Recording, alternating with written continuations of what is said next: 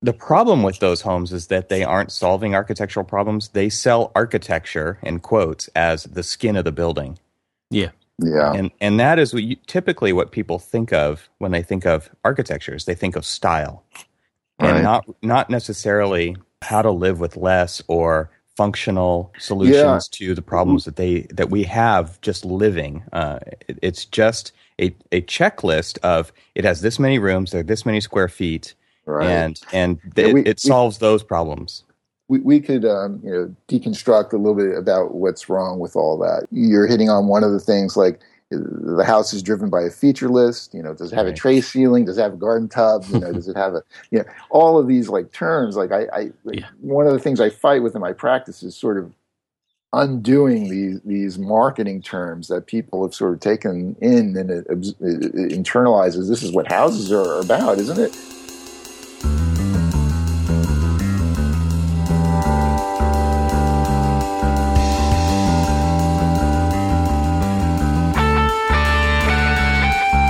Welcome to the Archispeak podcast. I'm Evan Troxel. Each episode, Neil Pan, Cormac Phelan, and I have a casual conversation about all things architecture, and we invite you to listen in as we talk about everything in the profession, both the good and the bad. Maybe you're considering a career in architecture, you're still in school, or you've been around the blocks of Corbusier's City of Tomorrow more times than you'd like to admit. Join us in the studio as we stand around the water cooler and talk about why we love our chosen profession. It's time for some Archispeak. I died in South Africa. Oh, they outlined my body in Tiffany's blue. When I died, I drove right in and swam with the dolphins and Lisa Frank. And you. Welcome to episode 66 of the Archispeak podcast. I'm Neil Pan. I'm Evan Troxel. And I'm Cormac Phelan. And first up, this episode of Archispeak is sponsored by Arcat. Visit them at arcat.com. We're also sponsored by Architect Exam Prep. Help yourself pass the ARE by visiting our Pass the Architect's Registration Exam page at archispeakpodcast.com/ARE and use the link there to purchase your study guides. So this week, we actually have a guest. Everybody say welcome to Greg Lavadera. Welcome. Put in some fanfare there. Wow, thanks. Yeah. Hi. Welcome, Greg, to the show. Thank you. Wow, this is exciting because I'm a longtime listener from when you guys started, and this is really, really exciting to be here. It's exciting for us too, and we thank you for all of your support in the past, for sure, of the podcast, and your commenting on the site. That's a huge help to us as well. I think just keeping the conversation going after the show and putting your experience out there has been something that a lot of people have appreciated, not only us, but definitely appreciated on our end of it. It's great. Well, one of the reasons we wanted to have Greg on the show is I believe it was last year, and if I had done my homework properly, I'd know which episode number that was. But we did an episode where we poked a little fun or had a little conversation about the Hanley Wood video, where they were kind of bashing the AIA and architects in general a little bit and selling plans and online, and that's something that Greg does. And so we wanted to have Greg on to talk a little bit about the whole concept of selling plans online, and kind of also too, I'd like to revisit that perspective of what we thought of that Hanley Wood video, and to really kind of get into the whole question about selling plans online, and then from Greg's perspective, get his experience of what it's like to do so, and what are the benefits and pitfalls that he's found over the time he's been doing it. Yeah, that Hanley Wood piece. I've got a car alarm going. Yeah, it's real life. It's okay. That's all right. It's done. So that Hanley Wood piece was, that irked me as much as anybody else, simply because Hanley Wood is the sort of the anointed publisher of the magazine that the AIA includes with your membership. And the AIA has special sections in that magazine where they can communicate directly to their members. So, at one level, here's this partnership with Hanley Wood and the AIA. And then at the other level, Hanley Wood has an enormous houseplan business. Exactly. And part of their marketing for that houseplan business is they were saying, don't go out and hire an architect, buy houseplans from us. And that, the conflict of interest there is just so raw. But to give them a little bit of credit, they're broken into divisions, and the person who's running their marketing for houseplans is not talking to the person that's in charge of their relationship with the AIA. But not to apologize for them, because that in general bothers me a tremendous amount. I don't think that Hanley Wood was the ideal choice to be the AIA partner, not just because of the house plans. I mean, they publish magazines for builders and developers and a whole host of other people in the construction industry. And I find it really difficult to believe that they can earnestly serve all of those interests without conflict. Yeah, but the question is how well are they serving any of them? But that's a different conversation. I think they're serving many of the others very well. Yeah, I would also interject that if you can't, if we see that from our position, them not serving the architects as well with that other video, but there's probably some of the exact same thing happening the other way around. Perhaps. So yeah, perhaps. So yeah, I agree. It's not a ideal partnership when they have to serve so many conflicting industries. I mean, they're not really conflicting, but they're also fighting for some similar territory. And especially with the... Oh, sorry. I was just going to say, especially with that specific issue that we brought up back then with the video, not only do they have... I mean, here's a company who's making, as Greg said, quite a bit of money off of their house plan division, and they're basically going out and telling everybody, buy our house plans. You don't need an architect. Oh, by the way, we also represent architects in some form of capacity. And it's just like, this isn't quite sitting well with all of us architects. And it just kind of, you're right, it kind of irked everybody. Yeah. Well, the other side of it is it was a negative way for them to promote house plans. I think in reality, there's not a tremendous amount of overlap between the kind of customer that's going to buy a house plan and the kind of customer that's going to hire an architect to design a custom house. There's such a disparity in the level of commitment and the expense in those two options. You're really not. It's like the difference between selling somebody a motorcycle and selling somebody an automobile. Mm-hmm. So in reality, there's really not that conflict in the marketplace, but what they were doing was sort of denigrating architects and what we do in order to make what they're trying to sell seem more appealing. That was really what the problem was there. So, to me, part of the solution for that is for architects to become more active and go in and own more of the house plan business. Yeah, I agree with you.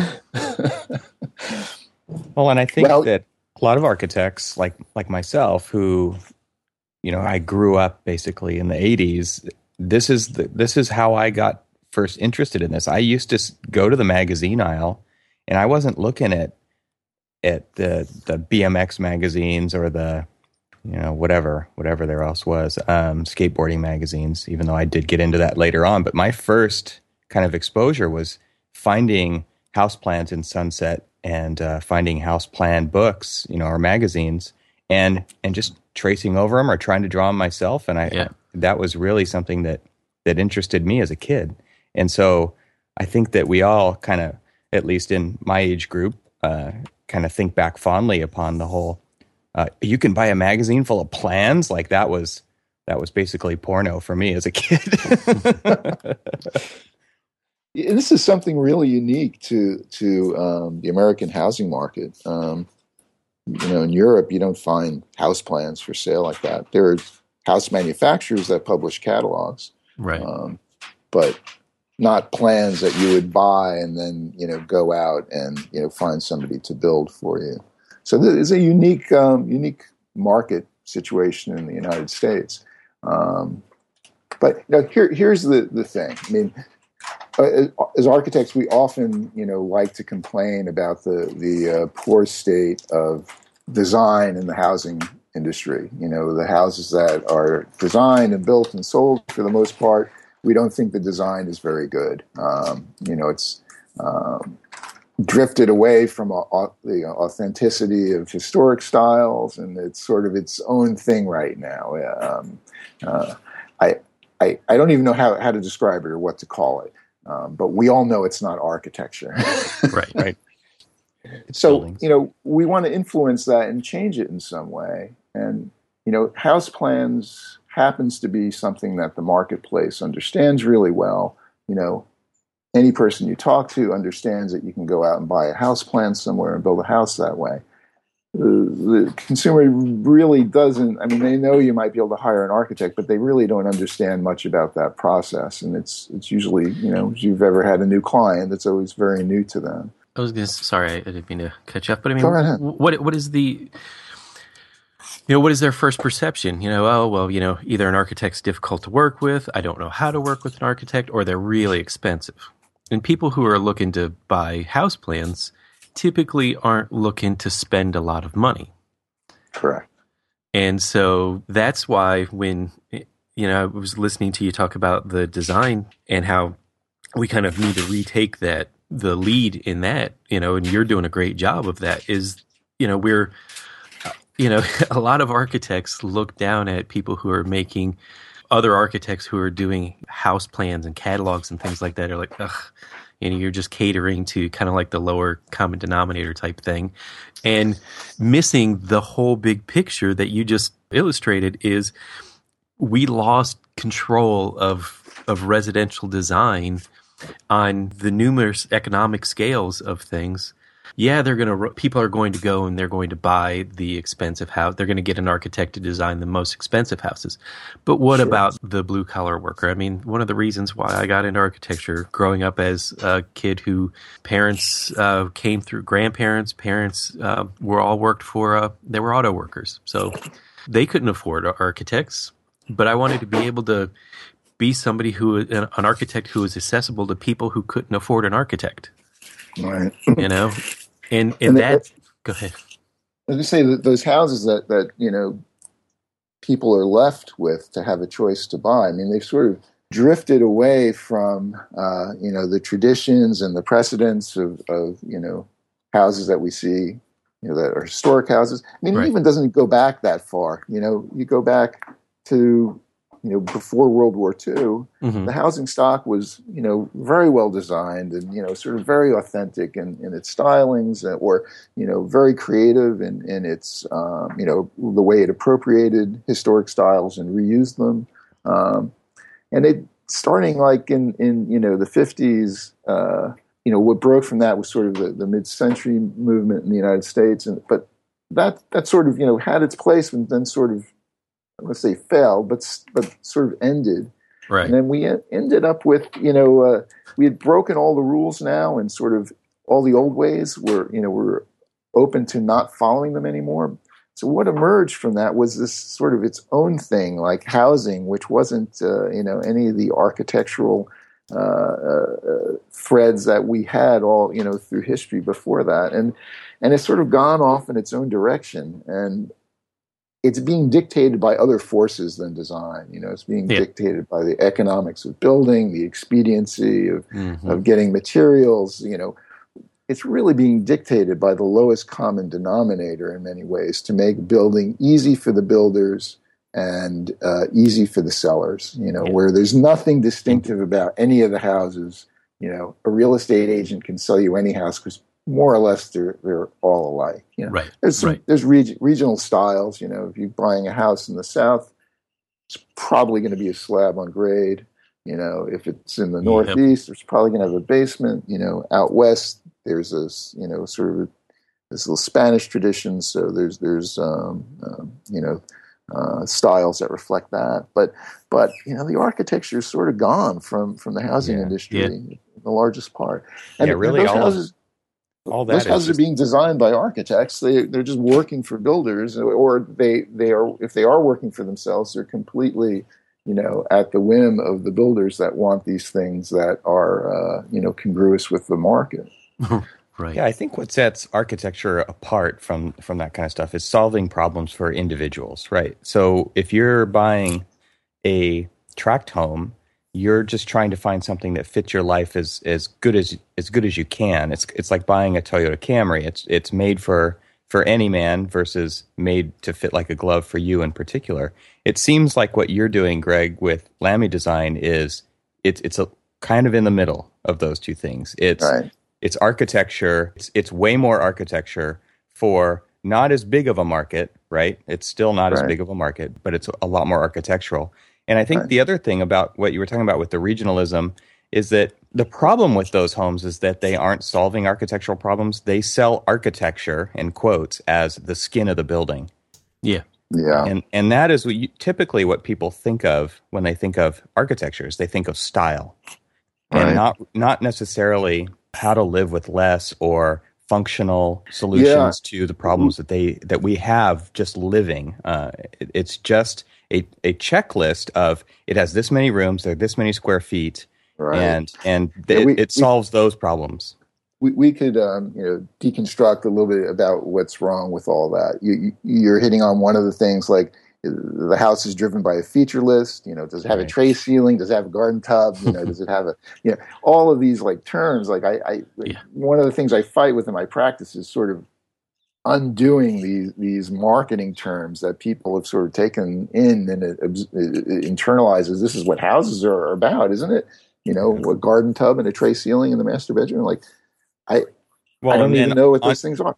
On top of that, I think the Home Depot, just by having materials on display, right, for everybody, instead of lumber yards that just used to be for contractors, right? Now we have Home Depot where granite countertops is like one of the selling points, right? Yes, exactly. And so the surface material of a countertop is now a major selling point in a piece of architecture, again, in quotes. What's the first thing a realtor says? And it has granite countertops. Yeah. And, home and garden television and all of that sort of shelter television has, it's been a boon at one point, has made people more interested, but at the same time has, reinforced a lot of these, horrible notions.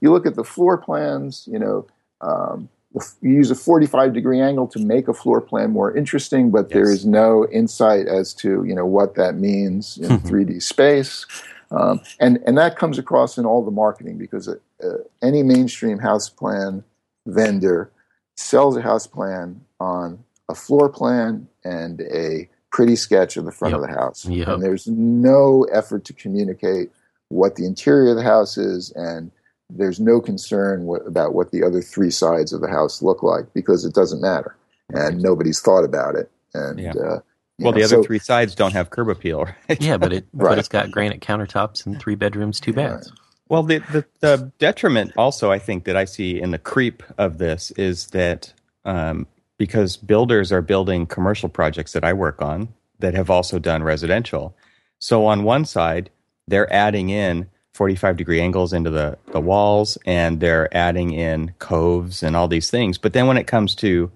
a commercial project like I'm working on, or a public project, as soon as you do something like that, for a real reason, mind you, it's like, why are you doing that? That's too expensive. Yeah. And so it's biting us because they don't want to build anything that is too hard to build, right? But you see these types of things all day long as bells and whistles on top of house plans to sell more of those. Well, and architects, we're guilty of this in some level too, because when you do have a client for a custom house and, it has a budget that allows you to do nice things, we end up very often falling back on materiality, like what makes this house impressive or custom ends up being, the really nice siding material that's used, or exotic siding material, or, the beautiful materials that go into the custom fittings on the inside, and in some ways that's like a symptom of the same kind of, psychosis as this mainstream. I think that's what's so appealing about like the old Neutra houses and the Schindler houses and stuff. They were built out of extremely simple materials. They didn't rely on that. I mean, it was plaster and sticks, but they were really able to work with form and light and space to create these amazing places to live. And I don't think they're appreciated by most people, but to somebody like me, they were able to pull off, they were able to get away with some pretty amazing stuff with really cheap materials. And I think there's a huge lesson for architects there. It speaks directly to what you were just saying. Yeah. Right. And let's let that take us back to the initial question that you posed, is like, what is this middle ground where we can enter this marketplace? Architects can be very good at, leveraging the quality of the space and the design that doesn't necessarily have to rely on the materiality. That's where we can deliver value to the planned customer that these other designers that don't really know how to design or don't really know architecture. I mean, yes, some plans are being designed by architects. Many of them are, but there's also many other plan designers that don't have a formal architectural education, and a lot of them are responsible for many of the banal house designs you see in plan catalogs. So how do we do that? Ultimately, again, I just want to qualify that doing house plans is one way to try to address the housing market. I am eager to see another architect come up with a different business strategy, a different business model to, influence the market and change it. But when I came to it, house plans seemed like an obvious way, to try to influence the market because, again, it was a well-understood vehicle for delivering house designs to consumers. So what do we do? I mean, and what I chose to do is to focus on a niche and an interest point where people might be willing to depart from, standard houses, the standard way to buy a house and acquire a house, to build something that they were really interested in. And so for me, it centered around modern design. Modern houses are not something that's readily available. If you go out to, a real estate agent or a developer. Now, I know the West Coast is a little bit different. Yeah. There's a lot of mid-century building, Los Angeles, San Diego, those places have, a enviable, modern house market. But in the East Coast, there are little pockets of mid-century modernism. And now as that's sort of become popular, those houses have enjoyed, a lot of building of value. But some people want a new house. They don't want to buy an old house. They don't want to deal with the wiring. They don't want to deal with the repairs. And, so there is a marketplace for people who want to build a new house, who are interested in modern houses. Maybe somebody that subscribes to Dwell or Metropolitan Home, or or watches Home and Garden TV to see modern houses. And so that was sort of the niche market that I decided to go after. Now there's lots of other niches that can be defined and pursued that way. There's people that are extremely interested in, historic neighborhoods, colonial houses, Victorian houses, craftsman houses. You can look at go to the bookstore and look at the magazine rack, and you'll see titles addressing these niche interests, whether it's American Bungalow Magazine or Victorian Home Magazine. So there's all these other niches out there where you can find people that will be interested in houses that address that special interest. And these are things that the houseplant industry really aren't addressing. So this is an architect's opportunity, because we're very facile at designing, things that are very authentic and can respond to these interests. And the houseplant industry, either that's too small a focus for them, or they don't really have the talent to do that. So we can introduce better quality design into these niches and find a market and a following there.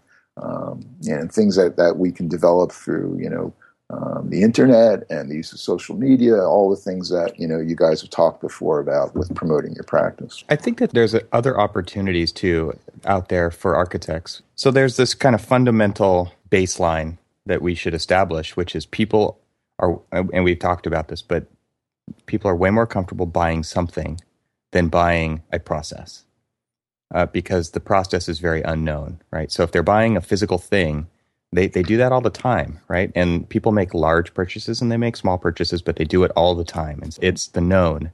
And because of that, typically the relationship is established between consumer and provider during the pre-buy process. But then as soon as they buy the thing, the relationship ends.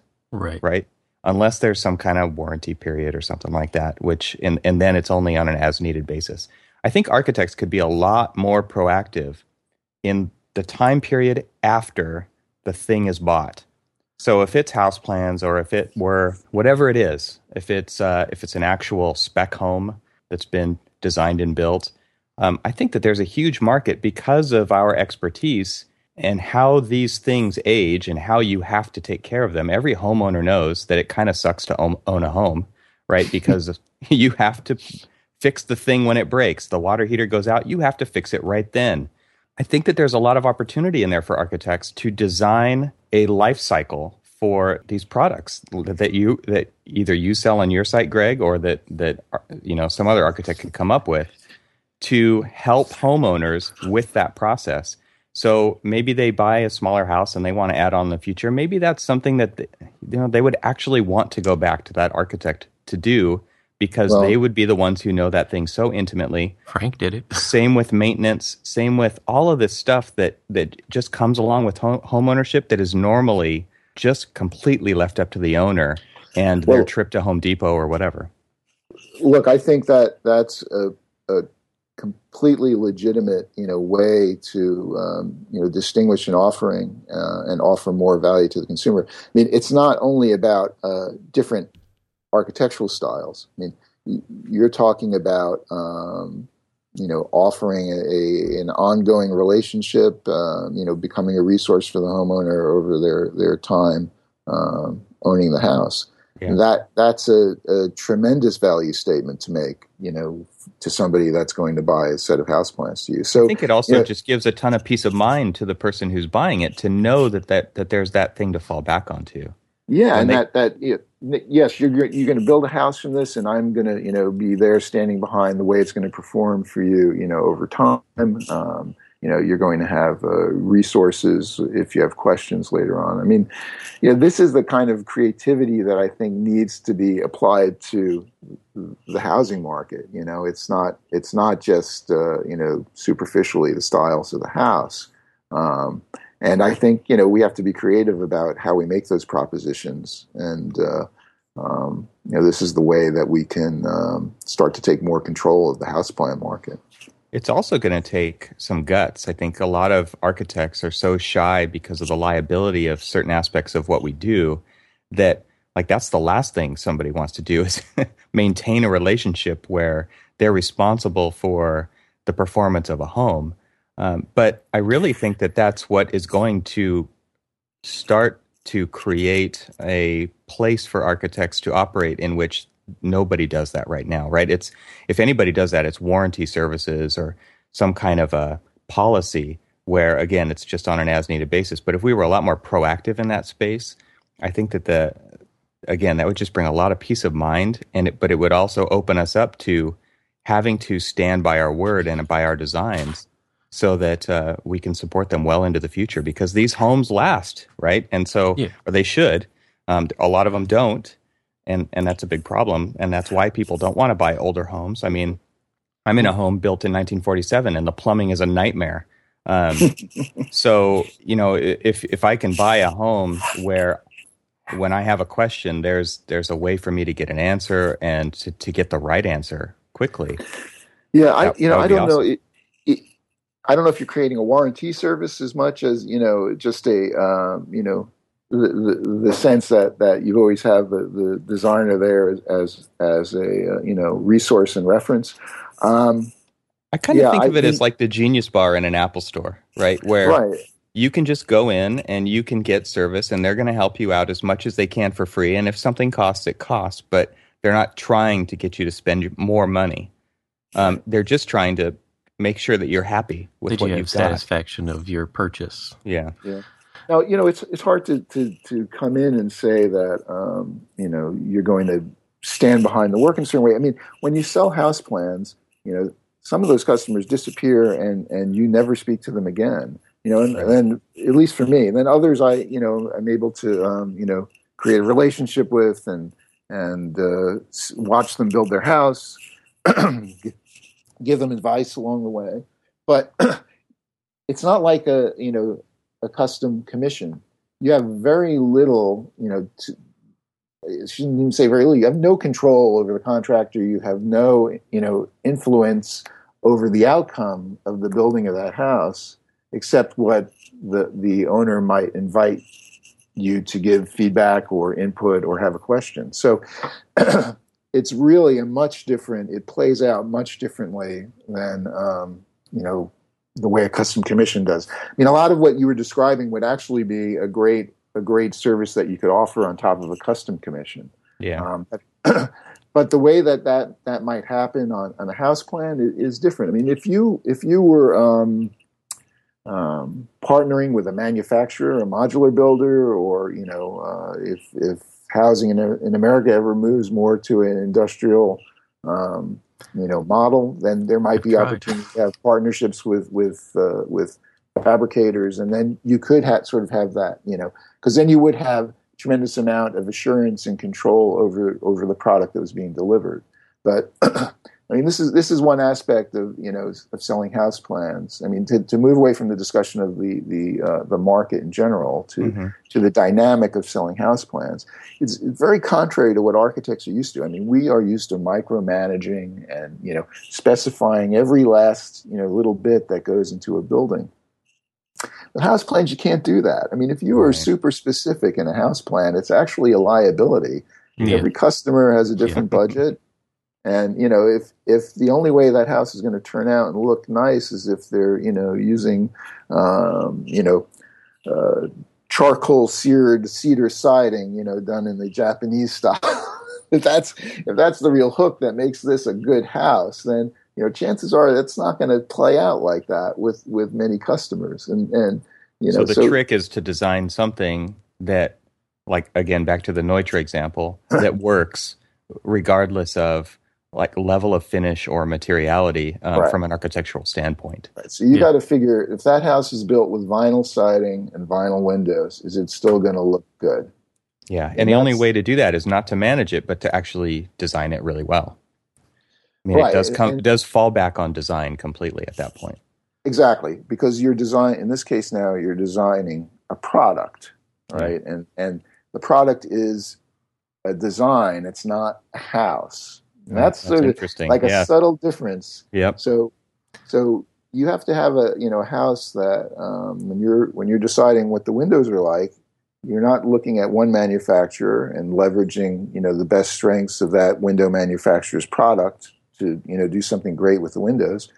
You're looking at the window industry in general, saying, I need to do something that you would be able to successfully create with almost any window manufacturer. Yeah, it's like a prescriptive spec. Right. Yeah. And a very general one, because still some window frames, if you're talking about vinyl, some are stronger than others. Some can't do really large frames. So you have to think about the constraints, because you don't know what products are going to be incorporated into the build. So, you're more saying things like you could have a variety of different windows that you plug into this hole. But what I'm saying is this hole, to look good in this building, needs to be X dimension by X dimension and laid out in this fashion so that it's got the rhyme, the rhythm, and everything else.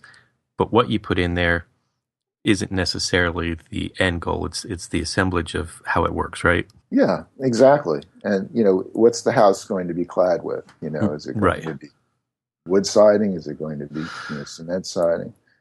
So you have to if the look, the appearance, at least the way you represent it has to be kind of universal. Distilled enough that you can achieve that with a number of different materials. So that said, once the plan goes out to somebody, they're going to do, something that you never expected. And, so our whole sort of DNA is like to, control the outcome. And this is like a different state of mind when you're doing house plans, because you send those set of prints off and you don't know what the outcome is going to be like, whether you're even going to like it. And you have to be okay with that. You have to sort of let go. Right. And, this is another analogy to take it back to Apple again. I know, sorry. But when they first designed the iPhone, I mean, there were no third-party applications or developers for it, right? So they put this thing out there and said, here it is. And then everybody kind of clamored for the ability to create applications for it. Because they basically said, and maybe I'm confusing the iPad and the iPhone launch, but it was like, here's this thing. We don't know what you're going to use it for to some level. Like, obviously, it has some basic functions that they were trying to position it to solve. But once developers got a hold of it, once a builder gets a hold of your plans or a client gets a hold of your plans, they are going to use it in ways you never thought of. And some of those things could be amazing, and some of them can be really bad. I mean, we've seen applications that are terrible, and we've seen some that change our lives. So I think it's a similar analogy in the way that we do have to be okay with that. We have to provide a framework for them to make it theirs. Right. So you have to have a design. So now this is where we get down to, the challenge of this. Architects like to dismiss house plans. They say that's not architecture. With architecture you have a client and they have needs and we're designing to meet them, and there's a site and the house has to, be designed to respond to that site, and that's what architecture is. A house plan is not that. And rather than arguing that point, I say you're right. It's not that. It's not architecture. It's product design. Mm-hmm. And the thing that you have to realize is that is a very compelling design challenge. Every bit as challenging as trying to, meet and be exceptional at meeting a specific client's needs. Because now you're trying to design something that has an inherent flexibility, that can meet the needs of a diverse group of customers, and that can be successfully built at a range of budgets with a range of quality materials, and still come out with a house that people feel, is the product that they bought off of your site.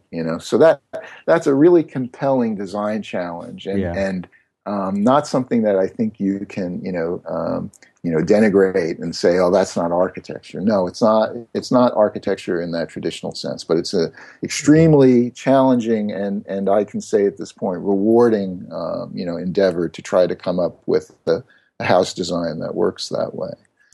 So, I would also, I would say it's not capital A architecture, but we also have to get over the point that who would we rather have doing this? I mean, architects are the people who should be doing that, and they can solve those problems better than anybody else. So why denigrate it at all because what's the alternative? The alternative is less architects doing that work, and that's not a good thing. We want more architects doing that kind of work.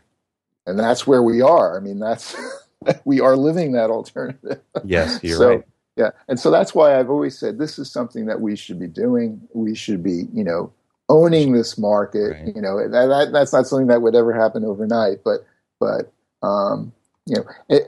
as people, see more interesting houses, that influences other people in the market. So they're not going to be, perhaps not as influenced by a really expensive custom house that they don't think they'd ever afford. But if their neighbor builds a really interesting looking house, they did it, from a house plan, and they did it at a budget similar, to my own house, then it's like, well, why can't my house be interesting like that? And that's how it spreads from customer to customer, and we start to influence the market. Think about this. I mean, right now, people love the bungalow style house, and they're like, I want this, or I want a craftsman style house. I mean, how did those become so prevalent in the American architectural legacy? They were all house plans. You could order them out of a catalog. Pattern books. Pattern book. I mean, I've got tremendous tradition of that. Yeah, I've got a great book on the Sears Craftsman houses. Mm-hmm. I mean, that's and now people can't get more catalog than that. Exactly. But I mean, they became such a integral part of, like, everybody is so nostalgic for these houses, and there's, oh, I live in a Craftsman house. I'm like, oh, you mean a house that was bought out of a catalog that hundreds of other people own too, which is okay. But so to talk a little bit about how this plays out, the most popular house for my catalog has been probably 75% of the houses built for my catalog has been this one particular house design called the Platt House. I have a version, it's a 2-bedroom, like a weekend cabin, and a 3-bedroom version. And this house has been built over a dozen times. Now, when have you ever designed something that's been built a dozen times? That's pretty cool. That's an extremely compelling, situation where you can see how this house plays out in different people's hands, how they alter it to suit their site, how they alter it to suit their taste.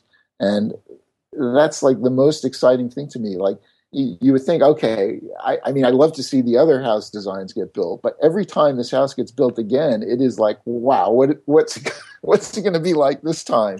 And so that's like a really interesting, situation. And I can't see how any architect that is interested in design wouldn't be fascinated and challenged and rewarded by, working in that manner. So, I think, there's a really, great opportunity here. And also, when done well and when house plans are selling, this can be, a very profitable, adjunct to your practice.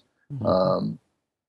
I have developed a lot more than I have sold. So, I can't say that I'm, even, in the black on my efforts here, but I do know when house plans are selling and they have that additional income from it, it's it is a great thing for your practice to be able to have that happening. So let's take a minute out of the show to thank our first sponsor. Would you like someone to draw CAD details for you, create BIM objects for you, write specifications for you? Would you like someone to do it for free? ARCAT has already done all of this for you. Search the ARCAT libraries online for these products and more, free of charge, and no registration is required to download their content. ARCAT has created a website devoted to you, the building professional, to find building product information fast and hassle-free. Check out ARCAT today at arcat.com. That is ARCAT.com. Thanks, ARCAT, for sponsoring the ArchiSpeak podcast. One of the most interesting things about this whole endeavor that you have, Greg, to me, is that it's built up. You've built up this catalog that enables passive income to happen, which most architects don't have. Yeah. And usually, selling time for money is a losing proposition because of, and maybe it is too with what you're doing, because you are, like you said, you're in the red as far as effort versus payback, but I think that that ability to wake up in the morning and see that you've sold 1 or 2 sets of house plans overnight to somebody anywhere in the world is something that most architects would love, but haven't even considered that idea. Yeah.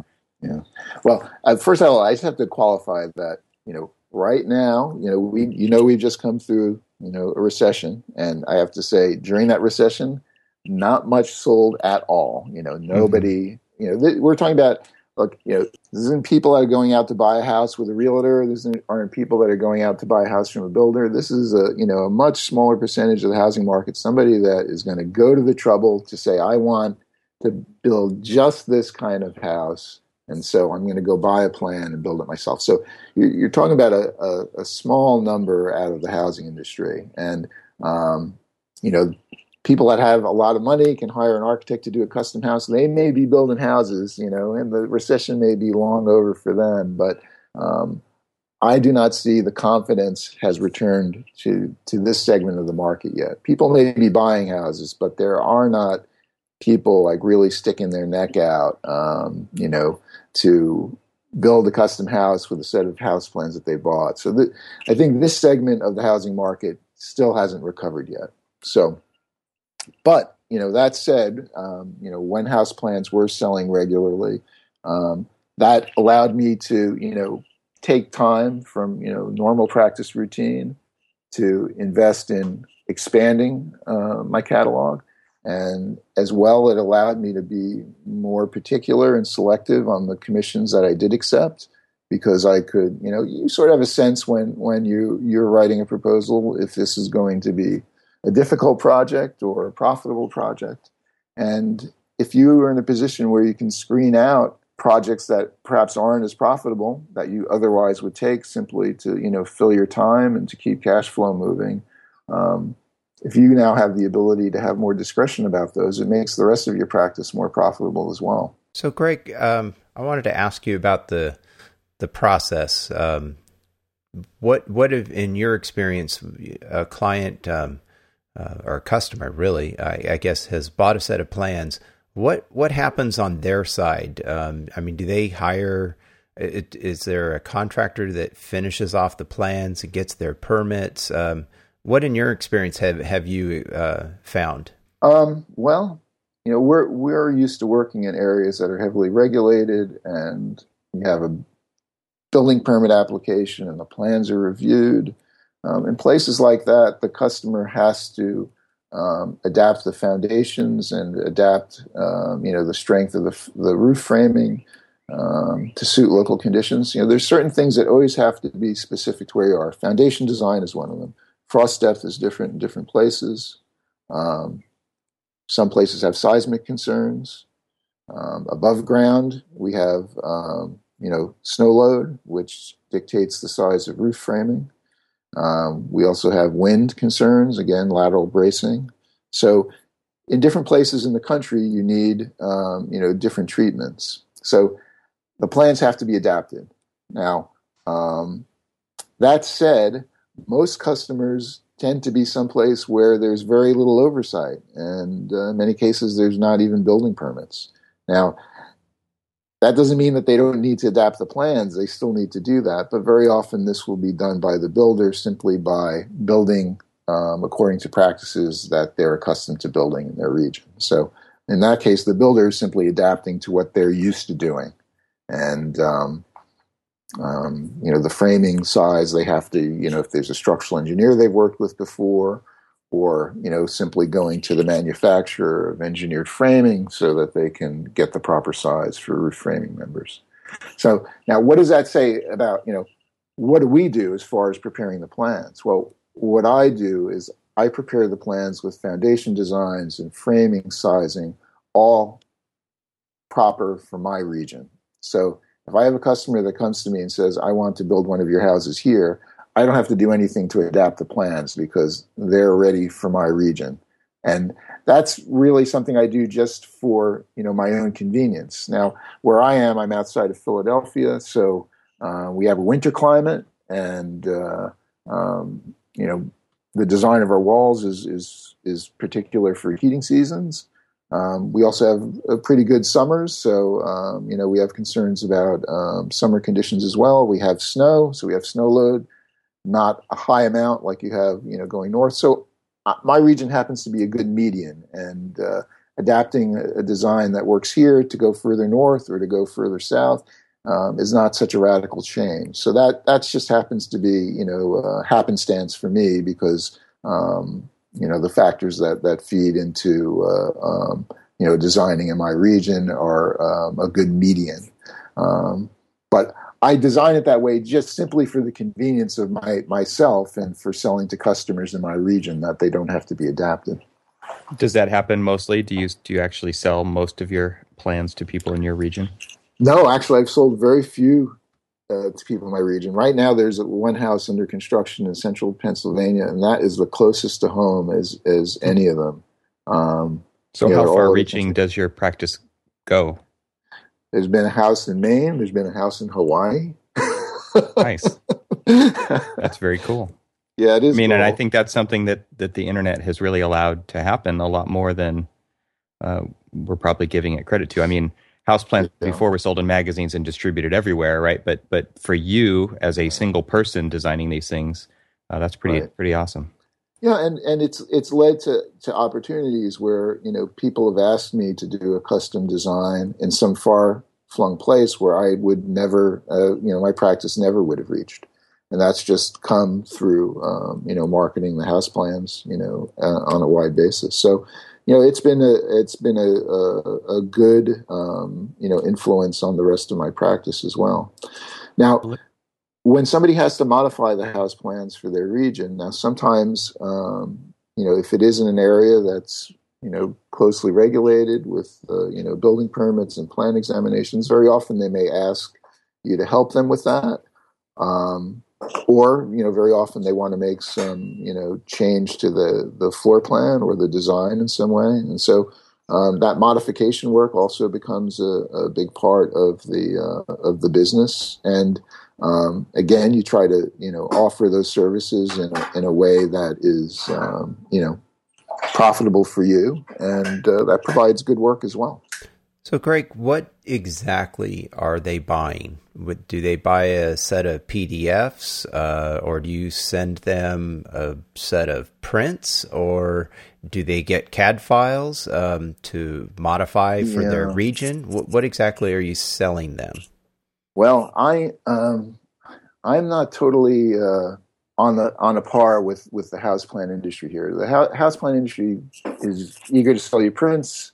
They're eager to sell you CAD files and or PDF files.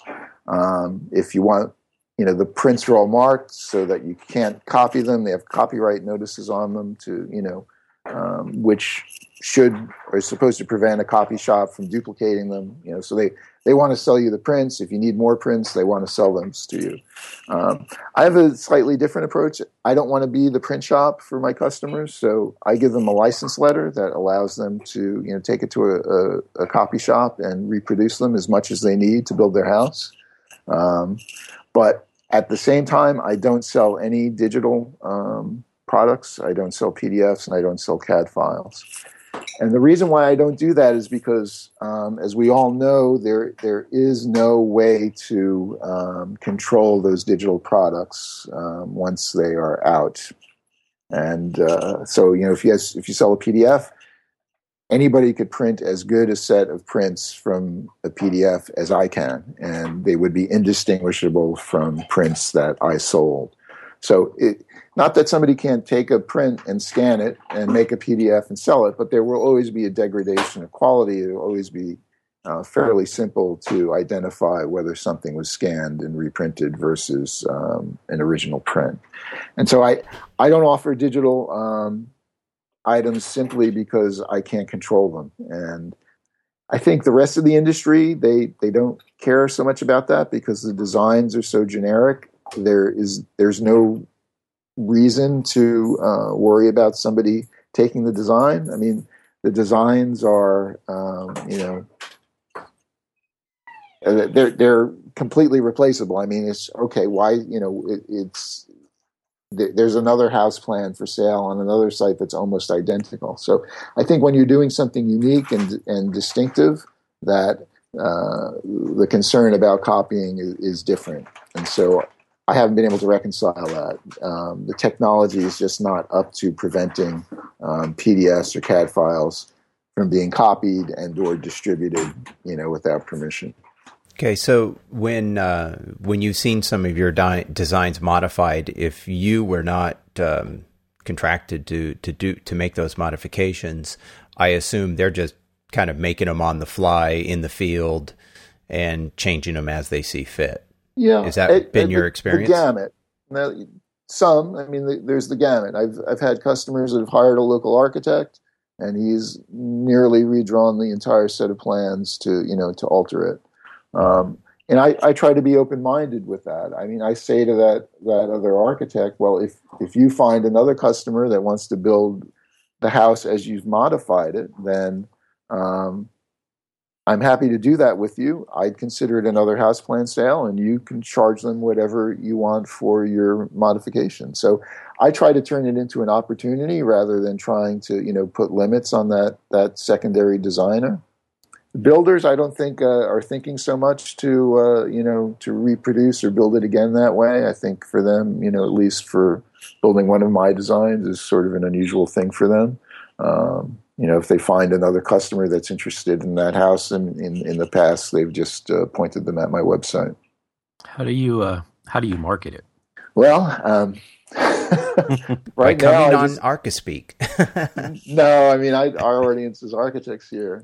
I know. That's point buyers, but I market it just through my website. When I started out, I purchased advertisements in a couple of magazines. Primarily, I advertised in Dwell magazine. I did that for about a year and a half. I also advertised in another magazine called Atomic Ranch, which is about mid-century modern houses, for a shorter run. I also advertised, there's another magazine that I tried out. I think it's called Modernism.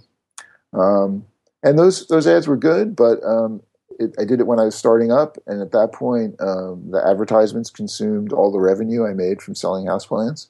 So I did that for about a year and a half, and watched the traffic on my website, and then I just stopped advertising at one point. I didn't find that I could link sales specifically to the advertisements, but it certainly made for a tremendous number of inquiries and the start of traffic on my website, which helped the position of the website and search engines and other things, which led to other people finding it. So although that was very, indirect benefit of the advertising, it was definitely helpful. And how long did it take for you once you began to actually start to see sales? And then how long have you been doing this? Well, God, sometimes I can't remember the dates. I totally get it. Yeah, Neil can understand. I'm going to the site history on my site and scrolling to the bottom. Okay, so I launched the site at the end of 2002. I started working on it and had the idea in 2001, started to work on, the idea of it, started to make sketches of house designs, started, the design and then the documents of my first house plan. After I had one house plan, I built the website and decided how that would be structured. Wrote all the content for that. And I had only one house plan at that point. So that's all it takes, right? So before launching and introducing the website, I designed a couple of other houses. Just put up the designs of them. The construction documents weren't done. I think I probably had 3 plans published, ready for sale before I started buying advertising. So that's not a lot of product, you can't sell a lot of houses to a lot of people when you only have 3 choices.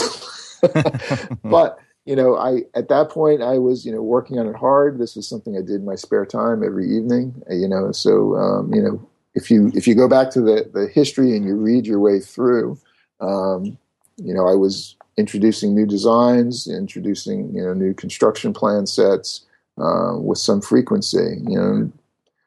I was selling at a lower price at that point as an introductory. When I got up to about 6 or so house designs, I raised my prices, and then just continued to develop them.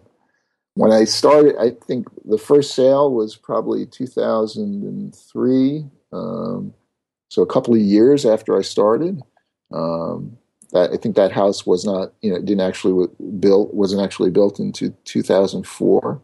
And so I also began to, blog about it. The owner would send me photographs. I would publish the photographs. I would write about what was going on, describing the construction activity.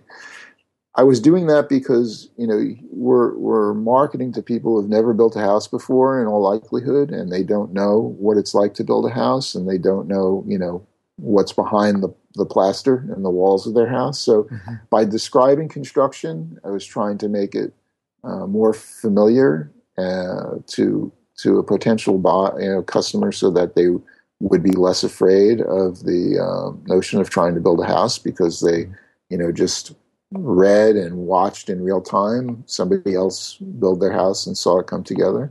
So that was part of it. So, blogging became a big part of my early marketing effort.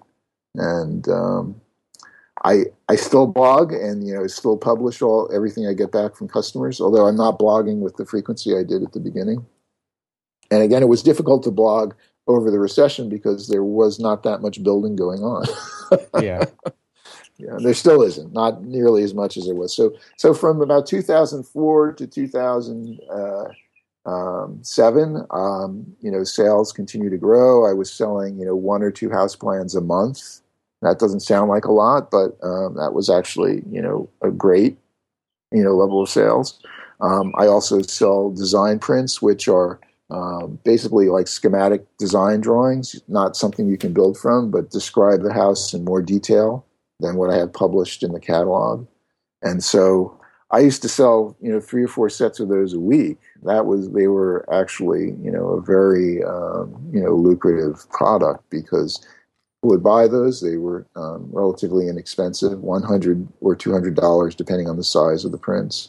And that got them, in the customer's mind, that got them, one step closer to, building a house, perhaps, got them a closer look at the design without, committing to, the several $1,000s construction prints were sold for. And so, that was a great sort of, product. So in comparison to now, I'm selling, 2 or maybe 3 plans per year, and 1 or 2 design prints per month. So the market is still, very retarded from where it was. And so the run up, the plans that were sold prior to the the fallout in the market, there was some momentum there, and customers were still building houses, through 2008 and 2009. Then there was a real dead period, although there were people who continued to buy some plans and still build houses. So we still had some activity and lots to show through the recession.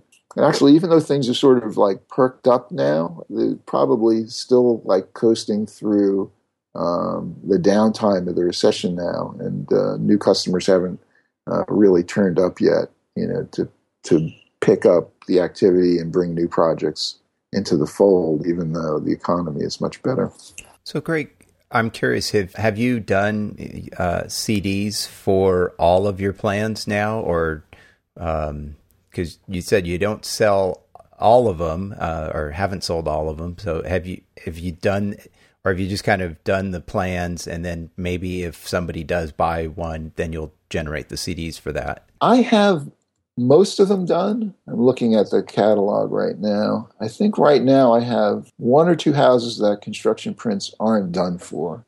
And then I have a product for a row house, which is actually a family of products. I don't have any of those done yet, but that's a different story.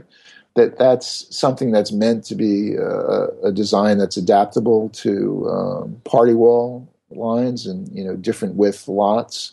I don't want to get too distracted by that, but that was sort of a design problem that I was trying to tackle since I started this. The fact that row houses tend to be very specific because you have a hard limit on the site. The houses conjoin on the sidewall, so a house plan can't be fit onto the site if it's the wrong dimension. So I created a family of house designs as row houses that have plans that are adaptable, that they can be stretched, 1 to 2 feet in either direction, which means they can be adapted to sites that are a variety of widths. So the outcome of that is there's a family of house designs in 3 widths on 2-foot increments that all can be adjusted a foot in each direction to give you a complete range from 12 feet up to like 22 feet. And so the fallout of that is like 48 different house plans. So I don't have, construction documents, and I will not create construction documents of those until there is a buyer. And then, as that family gets fit out, then it'll be, easier and faster to create the variations. But that practice of completing the construction drawings on demand for customers, something that I do. The last house plan I sold was for a design called the X House 1. I had not completed the plans for that when the customer inquired, look, I think I'd like to build this house, but I know you don't have the construction prints done. When do you think they'll be done? And what I say is, well, what we do is you give me 4 to 6 weeks, so I can weave this into, the rest of the work in my practice, and give me a deposit, which is half of the house plan cost. And then I will create the house plan set. And when I'm done and ready to ship, I'll bill you for the balance. And that's what I did. Then the customer has assurance that the plans are coming, and it gives me enough time to get them completed. And it worked out great. That house is built. It's in Indiana. So I have another, not a last question, but a big question. How did you determine your pricing? Say, like when you started, you mentioned after you got a few plans together, you then raised your prices. So I'm curious. There's probably a lot of our listeners going, how did you figure out how to price this? Yeah. How would an architect price plans online? I started out pricing it at the upper range of what I saw, in the market. And I thought that's what I needed to do to start. Because even though my product proposition was very different from conventional house plans, I was going into that market, and people, frankly, at that point, there weren't really a lot of alternatives. So, so I priced it very similar. I started out in the range of, $1,200. And when, as I said, the first year I offered them for less than that as a starting offer. But when I had, a good number of houses built by customers, and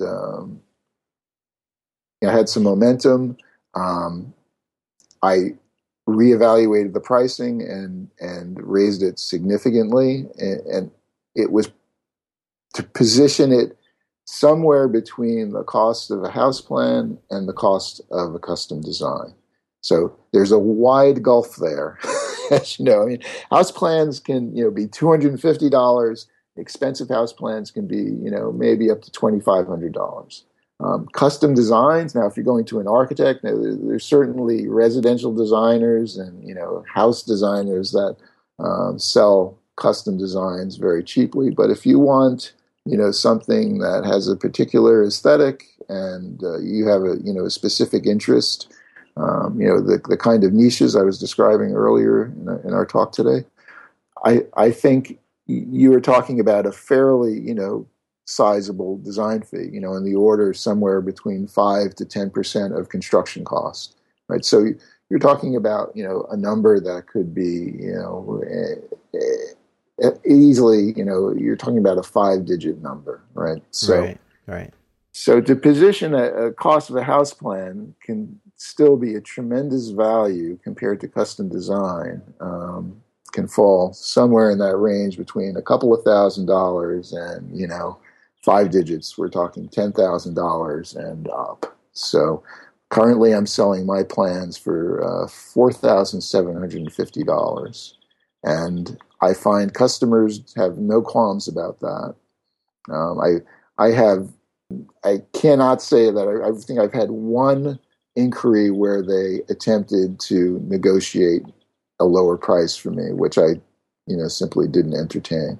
But I think people understand, when what they're getting, as a value, and they have no qualms and see that as a reasonable cost. Well, it seems like one of the key takeaways I have from what you've done, Greg, is that this is obviously an alternative path to what most architects think of as practice, and it seems like it has made you think about this a lot more like a business than many design studios go out and when they first start think about, because you've got products, you've got all these different kind of options, you've got plans to create, it seems like you kind of know what you have to do every day, where maybe if a traditional architect doesn't have anything to do if they don't have a client. You mostly don't have clients, right? You're mostly creating this stuff and then you're selling this stuff on the side. So maybe you could just speak a little bit about how much of a business this really has been to you and how you treat it. Yeah, well, when it was at its height, it was probably, got up to about, 40% of my, my overall, gross fee generated in my practice. So, it never became bigger than my custom practice, but it certainly, when it was at that level, it certainly had my attention. Because that was I think that 40% was coming with a lot less effort than the 40% of the other 60%. Does that makes any sense? Yeah, right. So potentially it was a lot more profitable. Now I turned that profit back into expanding, the venture and, creating more product and spending more time on, blogging and marketing it. But those were all, investments in growing it. So, I don't know that I would ever want to concentrate solely on the house plans, but, I do think that it as a business model, it gives you other opportunities that are not possible with a conventional practice. For instance, if we ever decided to relocate, this is a part of my business that I can take wherever I decide I want to live. Whereas to move would be to sort of flush all of my momentum on my conventional practice down the toilet. Right. I think having point. Yeah, I think having that as a way to make your business portable is something that architects we really don't get unless your practice becomes so big that you're servicing a region or can reach out and practice at a national level. You got to live in the region where you're working, or you don't really have any customers. Yeah, that's awesome. Maybe we can wrap up, Greg, and you can just tell people where they can see more about you. You just give out kind of your Twitter handle, your website, the things that say the most, so people could look more into doing something like this. Yeah, my website is lamidesign.com. It's LAMIDESIGN.com, and the house plan catalog is just a subdirectory of that, so it's lamidesign.com/plans. So all my sort of web presence lives under that lamidesign.com. So my regular practice is on that landing page is my regular practice. I own my office building, so I have a property management LLC that runs my office building. So I have that there as well. I have this crazy thing about building houses with shipping containers as well. Nice. So that's what you'll find at lamidesign.com. So the lower left is the house plans. That takes you into the catalog, which has its own landing page. You visit a house plan catalog, it's usually all about the search engine. How many bedrooms do you want? How many square feet? And then it sorts through the 10 or 20,000 house plans that they sell. So I don't have that search engine because I don't have that many house plans. And actually part of, the strategy here is forcing people to browse. And so the catalog for now, starts with this just series of thumbnails that gives you a peek at what the house looks like. And then different kinds of categories that allow you to sort the designs into situations that might be relevant to you. Houses in the suburbs, houses in the country. And then also sorted by their looks. The original collection, have the X-House collection. So I've sort of chronologically shifted the styling cues in the houses to build those groups. So that's. So the site's designed a little bit more for engagement rather than searching. So check out those links. And I've always tried to be very open and helpful to other architects that have had questions. When I set out to do this, there were a couple of architects that gave me a great coaching and great assistance. I'll tell you, one was Steve Mouzon, who you might recognize his name. He's very much a leader in green design and green planning. I know him. Yeah. Yeah, so he used to publish plans through Southern Living. I'm sure he probably still has all those plans in those catalogs and still, making income from them. So he gave me a lot of great advice back then. And then there's a small house plan publisher, I think he's in South Carolina or North Carolina, Rick Thompson, who, doesn't sell through any of the big houseplant sites. He has his own site, so a little shout out to Rick. He was a great mentor, advisor to me when I contacted him way back when and said, exactly how do you do this?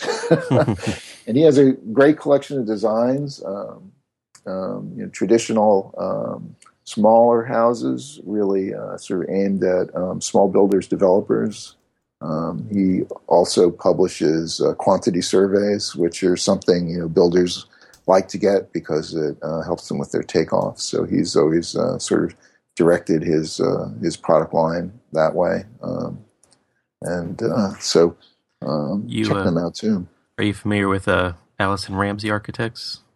No, don't know that name. They check them out because they're from South Carolina and they do a lot of house planning as well. I met Steve Mouzon through my work when I was down in Florida, and we were doing working with new urbanist communities and stuff like that, and became familiar with a lot of architects who offer house plans through their websites. Allison Ramsey being one of them, Steve Mouzon and others. So there's that niche of the more traditional, and then there's the people like you who've got the niche of the more modern and stuff. But it's good to see architects out there kind of really pushing good design. There are a lot of independents out there.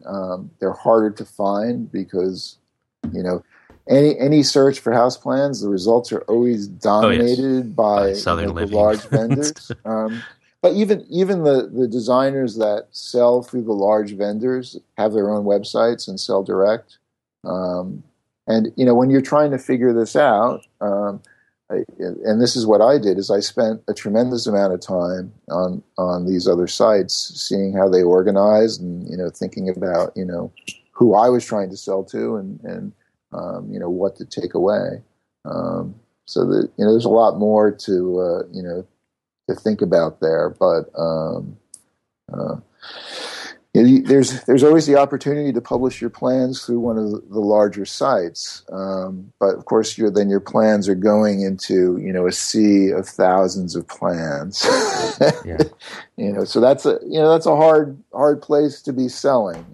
I have one distributor that sells only some of my plans, not all of them. And that's houseplans.com. And I agreed to sell with them because they were taking a progressive approach to trying to establish they called it an exclusive collection. But what it came down to is that they were going to sell at least a group of their plans based on, leveraging the designers and letting the designers, express a brand rather than, most of the other plan sites. They don't want to do that. They don't want the designer to be part of the identity of the product. They just want all of the product, dropped into the mix and to suppress the individuality as much as possible. So I think houseplans.com was moving in a direction that I agreed with. I mean, I think, a big part of the selling is the story that you attach to each house and what the design is about. And I think, that becomes an important part of attracting the customer is they want to know about the backstory. They want to know about, what this house is about. What was the designer thinking about? And the fact that, to sell in most of those large sites, all of that is simply ignored. I don't think that's a good thing for designers. It's a good thing for selling house plans because becomes more and more of a commodity. But I think, as architects that are thinking about what we're designing, we want that story to be part of the way you sell the house plans. Right. Absolutely. Yeah. So the big challenge then for the independent is building traffic, and attracting people. And I'm not, the best guy to talk about strategies for, building traffic and attracting people to your site. I mean, some of that is content, some of that is, web magic, SEO, and all that other business. I can't really speak to that, but I've put a lot of time into writing and marketing and publishing on my website in order to build traffic. For the most part, it's always slowly increased. Yeah, well, it's definitely an opportunity that, as we were mentioning it earlier, that other architects could use, and more architects should be involved in. So I do like the idea of the whole passive income too. So as architects are looking for additional revenue sources, this is certainly a potential. And you and some of the others that you mentioned here are certainly showing the way of how it can be done, and how hopefully architects can become more involved in the process. So definitely appreciate you coming on to the show, Greg. We've talked about this for a while, and I'm finally glad we were able to make it happen. Yeah, I'm thrilled. It's been great. Yeah, thank you so much. Let's get everybody out there and shake up this industry. Agreed.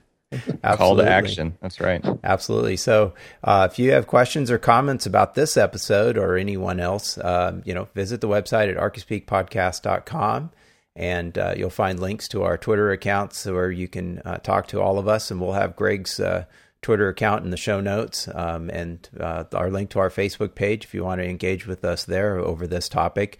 And the episode I had mentioned earlier, in this particular episode that kind of started us off on all of this with the Handley Wood stuff, was episode 29, Plans Are Us.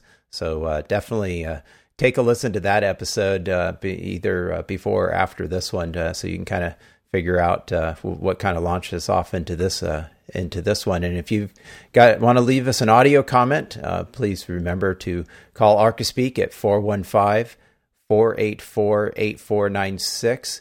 And also want to shout out to our sponsor, ARCAT. So please remember to visit them. We really appreciate their support of the show. They're at arcat.com. And if you haven't already done so, please remember to leave us a review on iTunes. We definitely appreciate those as well. So everyone, thanks for listening to this one. And thanks again to Greg being on the show. Appreciate it. My pleasure. And look for the Archispeak homes coming soon. All right. All right. Thanks, guys. Bye-bye. Thanks. Bye.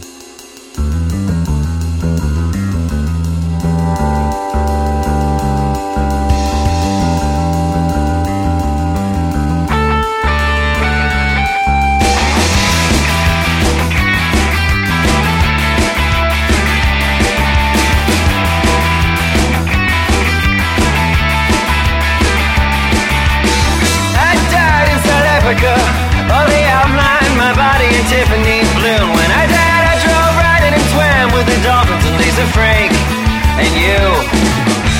My funeral was beautiful. Oh, we got it for days on end. Thank God I'm cut, 'cause of my kind of luck, I'll be up on the block in front of all of my friends. This is what you get. This is what you get. This is a schedule, this is a set. It's unpredictable lest you forget. If you blow, you can bet. I know. This is what you get. This is a schedule, this is a set. It's unpredictable lest you forget. If you blow, you can bet. I know.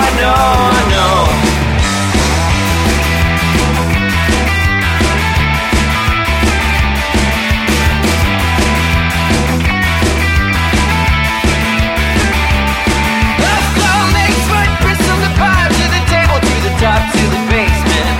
Blow by blow, kinds of steel. Very real, very rock, but it's still very rock body. Paper, scissors, sister, preach. Deep dump in the ridge, fast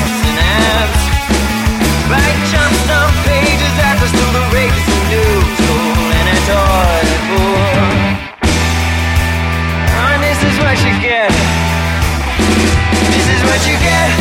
This is a schedule, this is a set. It's so predictable as you forget. If you blow, you can bet. I know, I know, I know. This is what you get. This is a schedule, this is a set.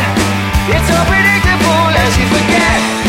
If you blow, you can bet. I know, I know, I know.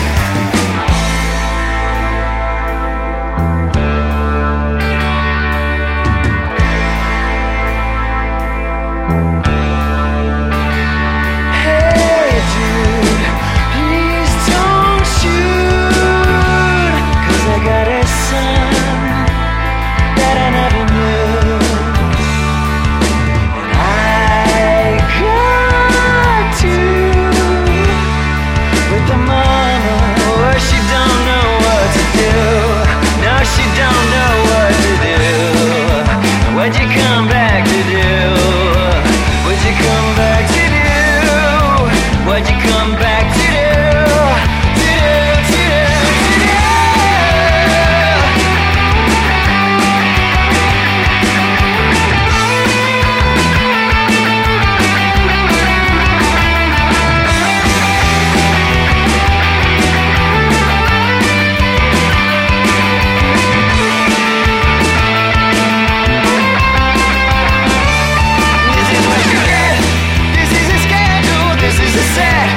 It's so predictable that you forget. If you blow, you can bet. I know, I know, I know. This is what you get. This is a schedule, this is a set. It's so predictable that you forget. If you blow, you can bet. I know,